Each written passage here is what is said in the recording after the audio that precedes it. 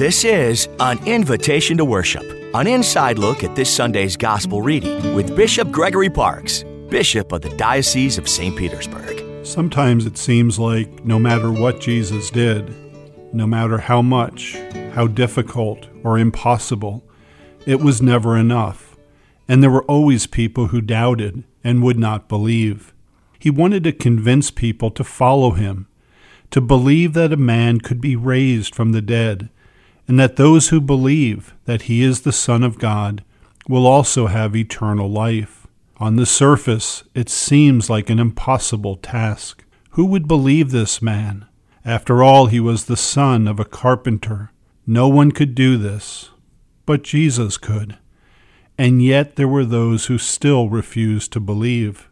Jesus proved his words through his actions, by performing miracles such as making the blind see, the deaf hear, the lame walk, and even bringing a dead man back to life as he did with Lazarus in this weekend's gospel. After seeing this, how could someone not believe? But some didn't believe and refused to do so.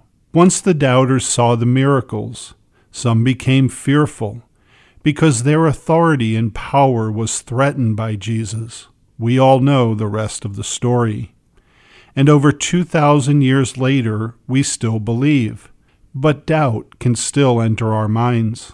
In John's Gospel this weekend, about the story of the raising of Lazarus, Jesus wants to convince the Jews that he is the Son of God, and that whoever believes in him, though they may experience physical death, will live forever.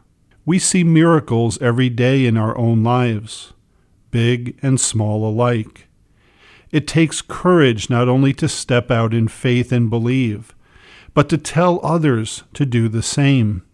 Do you have that courage to proclaim that Jesus is your personal Savior and to share that with others? When you're facing moments of doubt regarding your faith, ask the Holy Spirit to enlighten your heart, to know more fully that Jesus is Lord, and that you can do all things through him who gives you strength.